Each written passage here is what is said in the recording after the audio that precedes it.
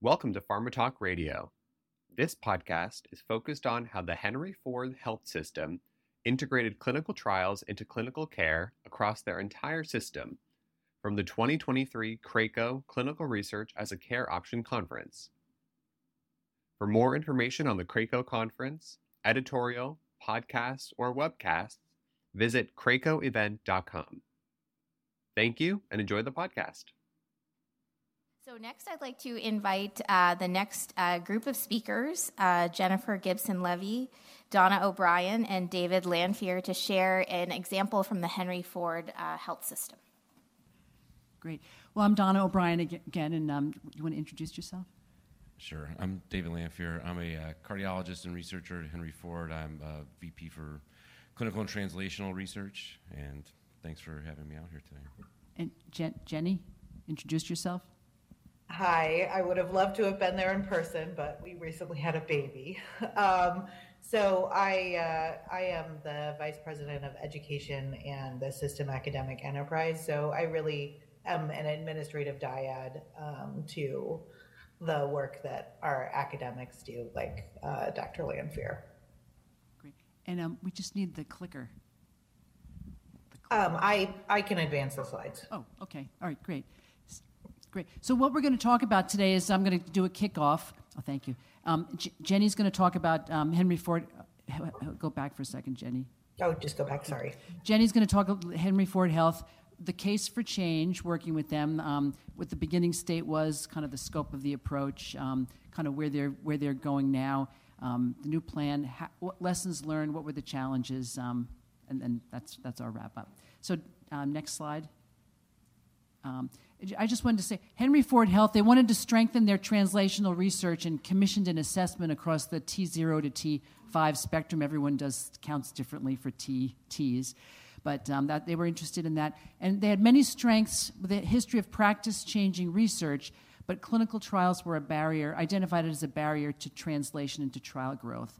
So this is a challenge not only for them, but for many organizations. So what they were interested in was a comprehensive assessment of systems and culture across the enterprise to understand more about those barriers. And they really had a strong commitment to making and investing in the needed changes. They just wanted to know what to do, how to do it, what the complexities of that were.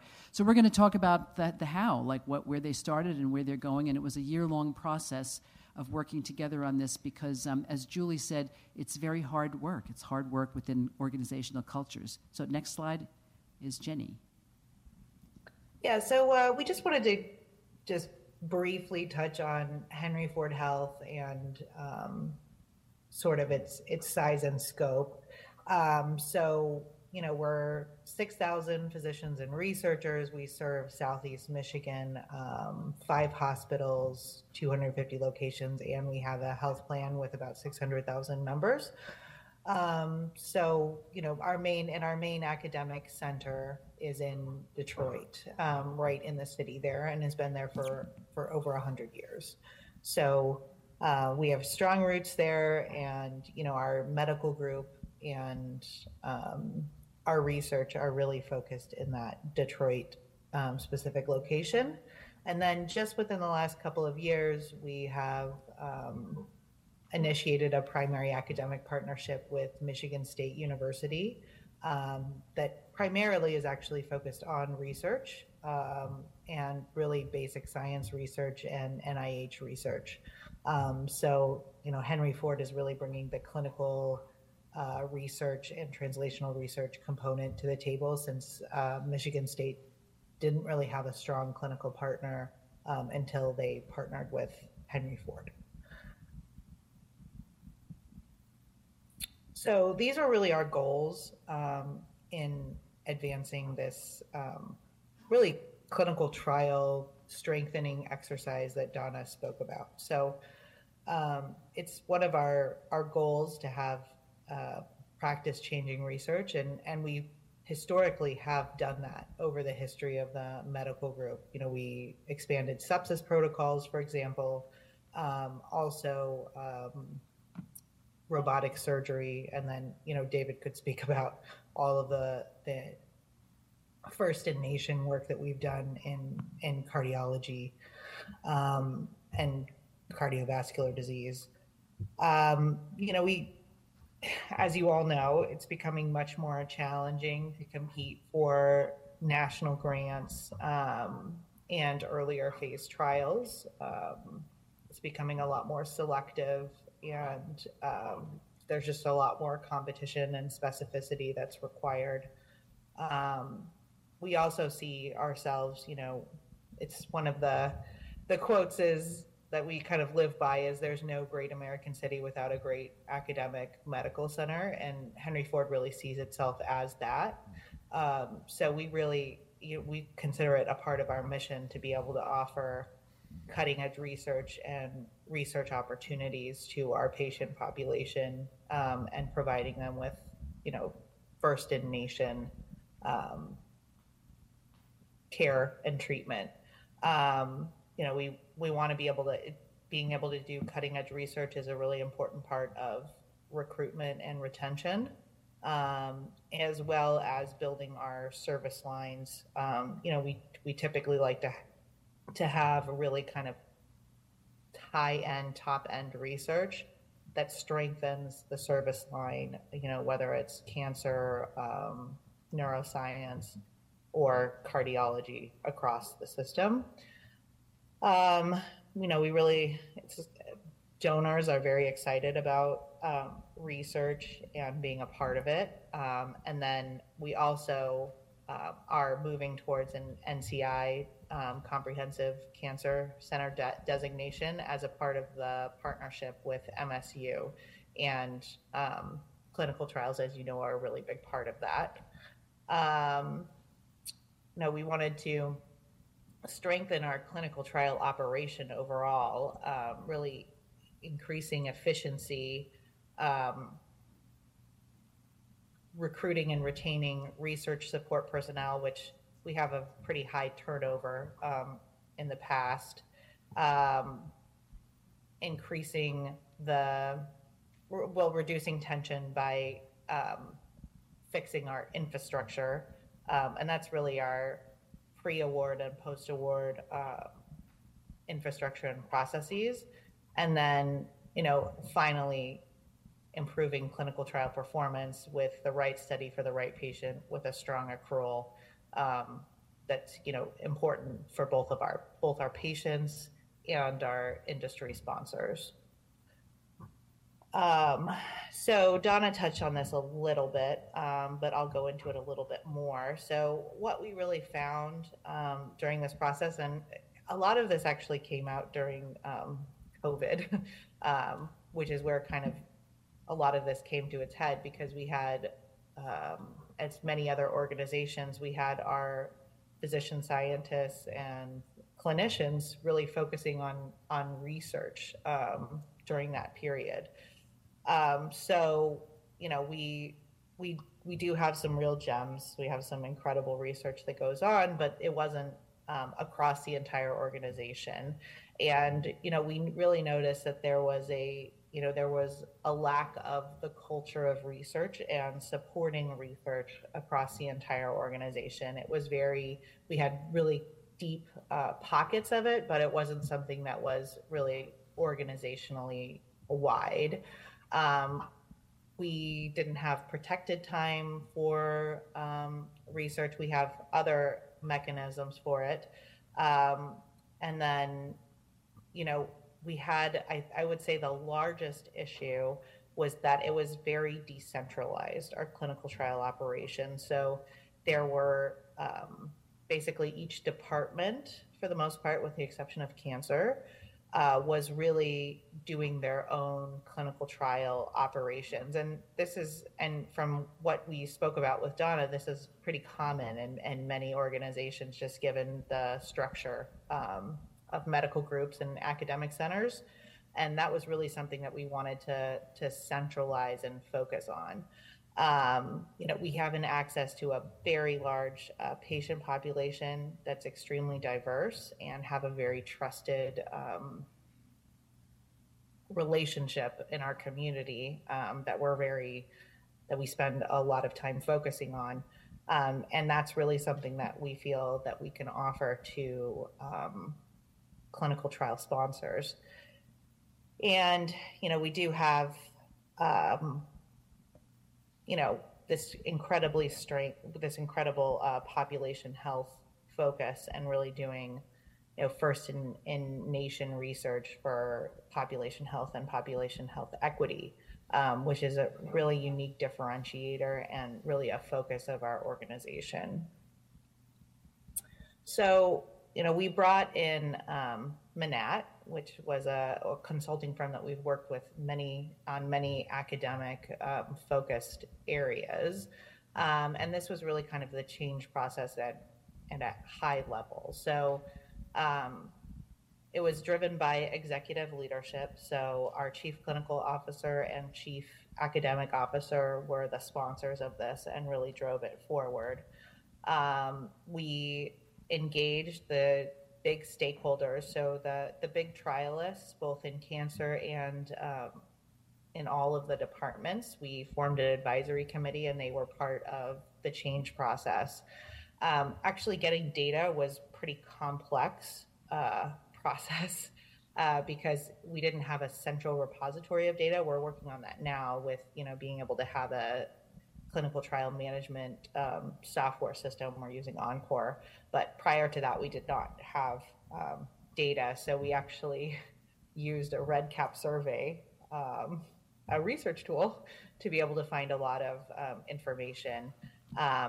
We engaged operations as well as physician investigators, and then really engaged finance to participate in the process and do an ROI analysis, which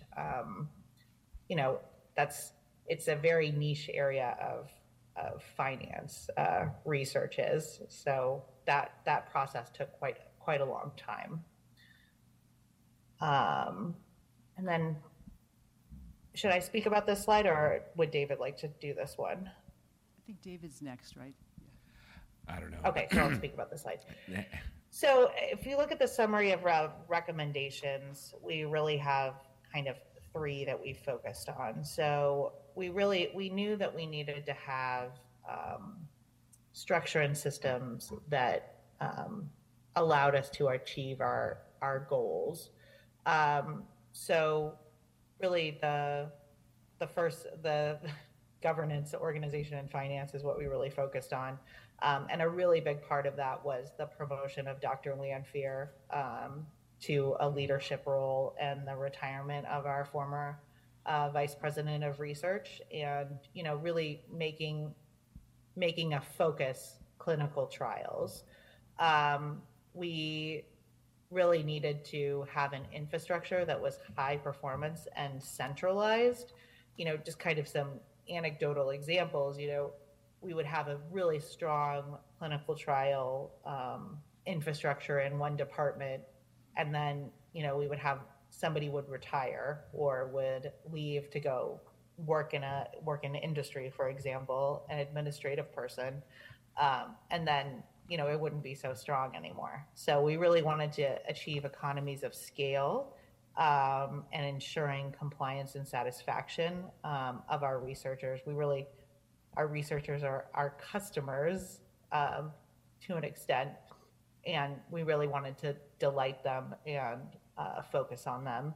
And then finally, we really wanted to put in resources and structures that supported clinical investigators and research staff. So a large component of that is funds flow that is accretive and focused on building and incentivizing clinical trial success and clinical research success, that really allows our investigators to focus on clinical trial work and research work, as well as investigator-initiated work by basically having a flywheel of financials. So, next slide. Am I doing this one? No, I guess I can take over. Okay, great. But I guess I want to put out a disclaimer first. The agenda said Henry Ford did this. We are a work in progress, progress being the key word here. And despite Jenny's vote of confidence, supporting me or making me this role is not the solution. Okay, but something that they did do right was we did have a group that we got together to think about this process, and we engaged a lot of leaders in the clinical research, in clinical trials in particular, and to think about how we should do this, whether some external engagement would really help us, and that was one of the conclusions we came to. And I do think the leadership, having that leadership support and saying, like, we really need to think about this, to be willing to invest in it, and we need a change here is really critical. The thing about us is, I guess I don't want to make us sound too bad. We were actually a great place that's done some great work. I think what has happened over the last, say, decade, for example, is clinical research, clinical trials have changed drastically. And 10 years ago or 20 years ago, we were really focused on building the philanthropic NIH or foundation profile and building that up. And our research leader was indeed, or is, a PhD scientist, and we did have good growth there. But we've grown overall, and we've outgrown the clinical trials were kind of organic. I would say, instead of, like, it's not complete disorganization, but it was organically grown and not kind of centrally managed. And so we went from being, I think, 50 million in external research to now, the last few years, we've been over 100 million for 3 years, so 120 million of external research, about 60% of which is clinical trials. And it's basically gotten too big to be organic, and it needs to be kind of, better thought out in order to, because we're reaching the end of what we can do with that, and just in terms of the throughput. We get stuck in lots of places. So creating a new position that would help focus on clinical trials, since the research leader at that point was really a basic scientist, and then start looking at our structures and what we need to do. And so, we basically created a clinical trials office. We had technically a clinical trials office, but it wasn't functioning as a central clinical trials office. It was operating certain subsets of clinical trials. And, we had a medical director, but not one that was really active in the clinical trial business. And we didn't have, again, a high-level leader that had experience in clinical trials as opposed to science. And then we did think about strategically about what we could do just by kind of reforming our own processes versus hiring out, or build versus buy, as Donna puts it. And we ended up coming to the conclusion that we should buy a certain important set of services while we also try to build some things in between.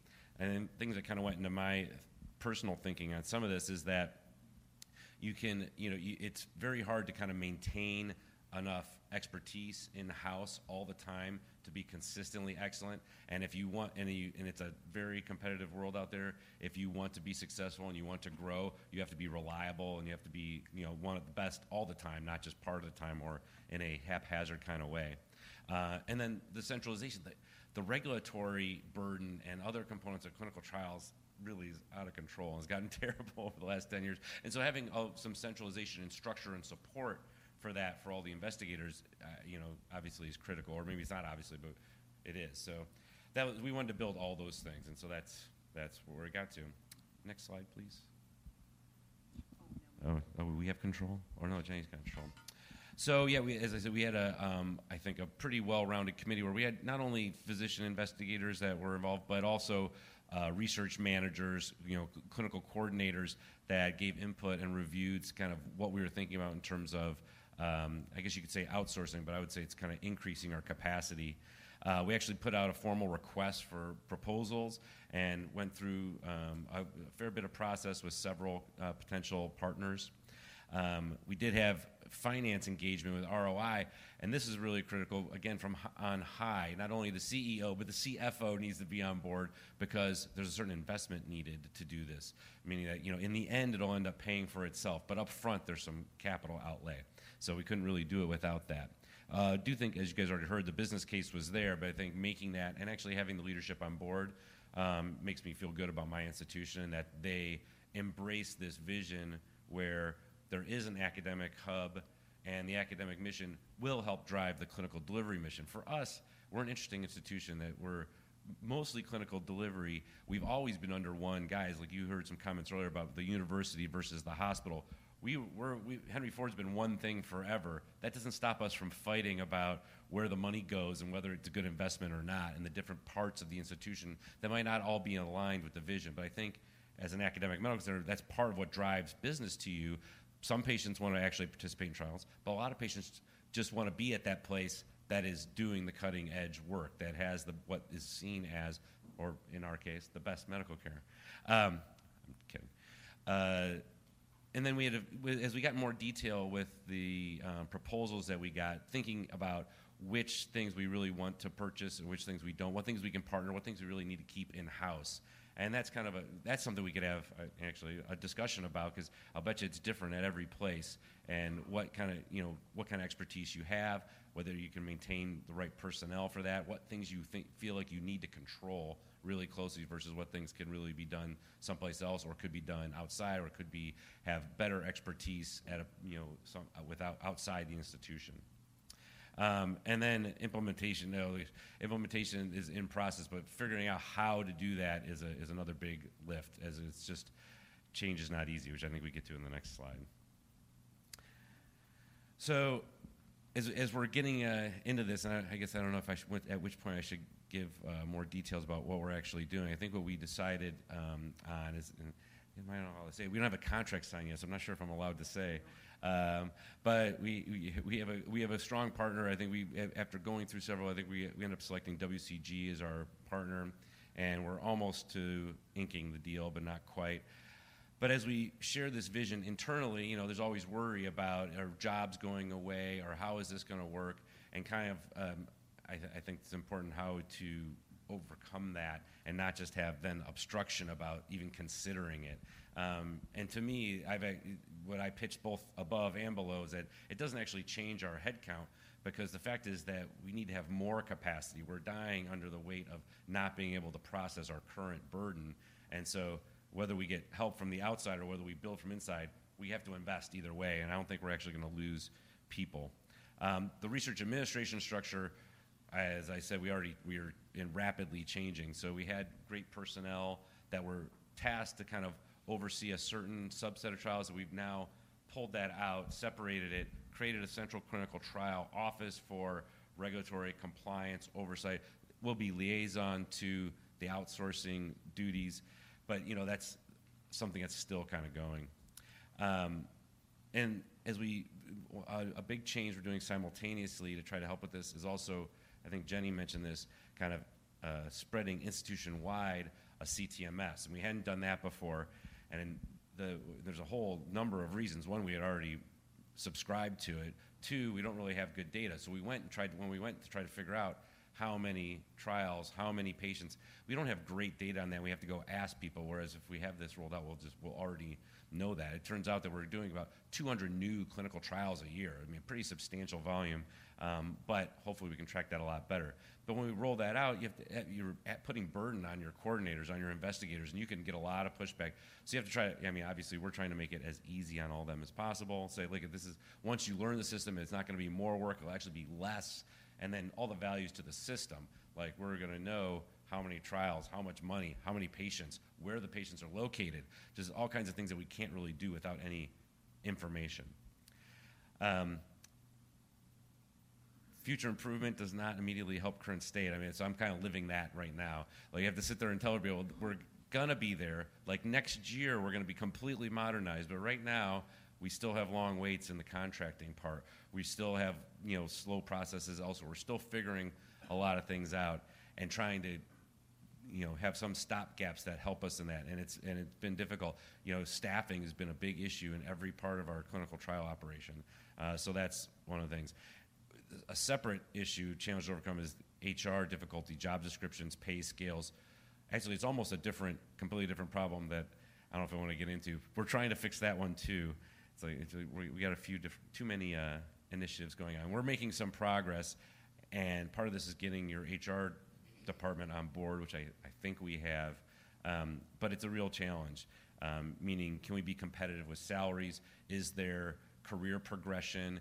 We had a lot of different job descriptions across the institution, so we could poach each other, let alone getting poached from the outside because we don't pay as well. So we're remedying a lot of that. That also causes a lot of pain. There's going to be a big budget adjustment as a result of this process, which, again, we have to go tell everybody and roll that change out. Like, you've been asking for this, and now it's coming, but by the way, your salary burden is going to go up 20%. So lots of stuff going on. And I think things that I personally have learned is that you need the data. So it's not only it's part of the reason for the solution, but it's also in order to even figure out the solution you need a certain amount of data. So we had to know how far behind we were on contracts and track that data, or how many contracts we have to process and how many people we have to do that. As I already said, we needed to have the leadership on board, which thankfully we did. I mean, this went all the way up to the CEO and the CFO literally to get the approval to go forward. And hopefully, while neither of those people are really clinical trial experts or really into it, they will trust us that we know what we're doing, but that'll mean that I have to deliver in the next 2 years. Try not to make small changes when a big change is needed. I think you need both, and know when you need like a bigger solution and what things you can attack with small, just kind of adjustments. And we had kind of had the slow boil of small adjustments, and we really needed a big picture solution to jump to the next scale, to jump to the next level. And again, some injection of realism about how well you could do with the current structures. I think that feeds back into whether you need a big kind of global solution or a small one or a combination. What we actually ended up doing was a combination. We looked at all kinds of everything in terms of clinical trial operations, but we ended up picking a pretty substantial part of a menu and keeping some things separate. So it wasn't just wholesale, here, somebody else take care of this. But I think you got to be smart about it, or try to be smart about it. Oh, we're back. Oh, the last bullet point, I had added this. This is like something I'm learning as we're evolving. We're thinking about new solutions. We're having to manage this Michigan State relationship, but they have different software solutions. We just bought one thing, and then we got to move to the next thing. It's like, gosh, everybody wants to have a perfect IT solution for every problem in clinical trials, and it doesn't work well, and they don't always work well together. So it's like you almost have to we have to stop technology from becoming the problem. I mean, actually, as an investigator, I see this is killing me, because every time I get into a new clinical trial, there's 27 new training programs and things I have to sign up for. And if you think you can manage them all together with SIP, you can't. And it's just the burden is destructive. And just like that in our organization, whether you got whatever software you purchase, or the CTMS you purchase, or your IRB thing, it's like they all can't work together. We really have to take a longer view and more kind of a holistic approach to this, because otherwise it just creates a lot of extra burden. Yeah, so just a couple of additional comments. Everybody wants things to improve and become more efficient until you touch something that's under them. So along the way, and I think Jenny can comment, that there was a lot of lobbying that went on, that for pockets of exclusion that would have to happen, and back and forth, and a lot of energy went into getting support for things, and lots of alternative proposals. And one thing we did with the REDCap database is, it's interesting to figure out who's involved in research in your organization, doing what functions. So we did a REDCap across the whole organization of who's actually doing what job titles are doing budgeting, or working on contracts, or working on and it's revealing, because then, as David pointed out, you had the data to show who was doing what, and if a research nurse was doing lots of things a research nurse shouldn't be doing, or if a physician was doing coverage analysis, heaven forbid, that would be like a poor waste of someone's... There's no physicians doing anything. I mean, let's be honest. Well, but anyway. I mean, but that clinical research nurse may have the expertise to do it, but you're just saying they should have already been promoted, but right. They weren't. That's the thing. But yes, everybody was. It was organic. I would say. Yeah. So the leadership needs to keep things moving forward with the ultimate vision. That's kind of a big organizational fix versus incremental and pulling back on pockets of exceptions. And then just to really say that there's no shortcuts to this hard work. It's hard culture changing work, and you have to get everyone in the organization on board to really stick to the plan. And it's a process. It's a process that's going to take a period of time necessarily, but it really is hard organizational work. So with that, we'll turn it over for any last comments, Jenny? No, turn it over to questions. I was just commenting on the exceptions, like basically the Encore or CTMS. We basically did that just by fiat. Said this is going to happen. I frankly haven't gotten a lot of pushback yet, even though I feel like we could potentially. But I think making the case like this is going to make your life better, trying to offer some support, which we're offering. That central we were going to pay for builds and pay for things that make it easy on the coordinators. And then I think me being still involved in research gives me a little bit of street credit to say, look, like I'm not just talking, like I'm going to walk the walk with you. He's a big heart failure researcher for everyone to know. That's not big. I mean, only in the belly. Sorry. Hey, good morning. Thank you very much. When I came to my first clinical research as a care option conference, we talked a lot about integrating research into the care continuum. And then as you've been talking about your journey, you talked about integrating, but you also talked a lot about segregating and sort of specializing for research too. It feels like a little bit of a tension for your journey. Just wondered if you would say anything else about that. Well, actually, I think, no, I don't think this pulls it out. Actually, I mean, most of what I was talking about was just trying to make it work better, and so it'll be more available. Having it integrated into the care, which I firmly believe in, I mean, part of it is being able to have the throughput, to have the trial start up soon and not in 4 months or 6 months, and being able to have your coordinators, trying to recruit rather than dealing with other stuff that they'd be dealing with. So, no, we didn't get into building a community, which I think we will, meaning, rolling out the CTMS institution-wide, I hope will then eventually help have it really everywhere, meaning all the outpatient clinics, we're a hub and spoke model, and most of it exists in the hub. But that doesn't mean we don't want to get the spokes involved. But I think having the central office and having the CTMS, that's actually going to enable bringing it out to the spokes. I mean, that's something that the small number of people that are involved in clinical trials in those areas, that's what they want. They would like to work with Encore. They would like to be, we recently kind of converged all the IRBs. There used, at some point they had separate IRBs. Now we have one IRB across the whole institution, all five hospitals. And actually we're going to outsource most of IRB again to WCG, which will also streamline that. So I don't see it as a separation, to be honest. It's actually hopefully going to enable it. Yeah, there was a big focus on patient-facing clinical research and really strengthening that. And like an example would be like budgeting that was decentralized. Everyone that was doing budgeting wasn't skilled at doing budgeting, so that they're going to outsource that and bring that to be standardized. Or coverage analysis was done differently in different departments to standardize that. So it was to pull the things that were more like administrative and not patient-facing to be much more efficient. Well, and if you're trying to get a physician or a clinic involved in research who doesn't have a big, substantial infrastructure already, someone to do the budgeting, someone to, you have to have that. So now we'll basically provide that to them as support. And actually, this is not, again, didn't have it in our talk, but we're building some central infrastructure where if you don't have your own clinical coordinators, you could basically rent part of a coordinator centrally. So that's unrelated to the kind of the stuff I went over, another kind of support system that we're building. So yeah, it's a little outside this, but some of these I want to have a central office that will be able to tell that person, support them with regulatory, support them with budgeting, so you don't have to be already established to take on that trial. You could be a new investigator on that trial. Actually, we're working on onboarding education.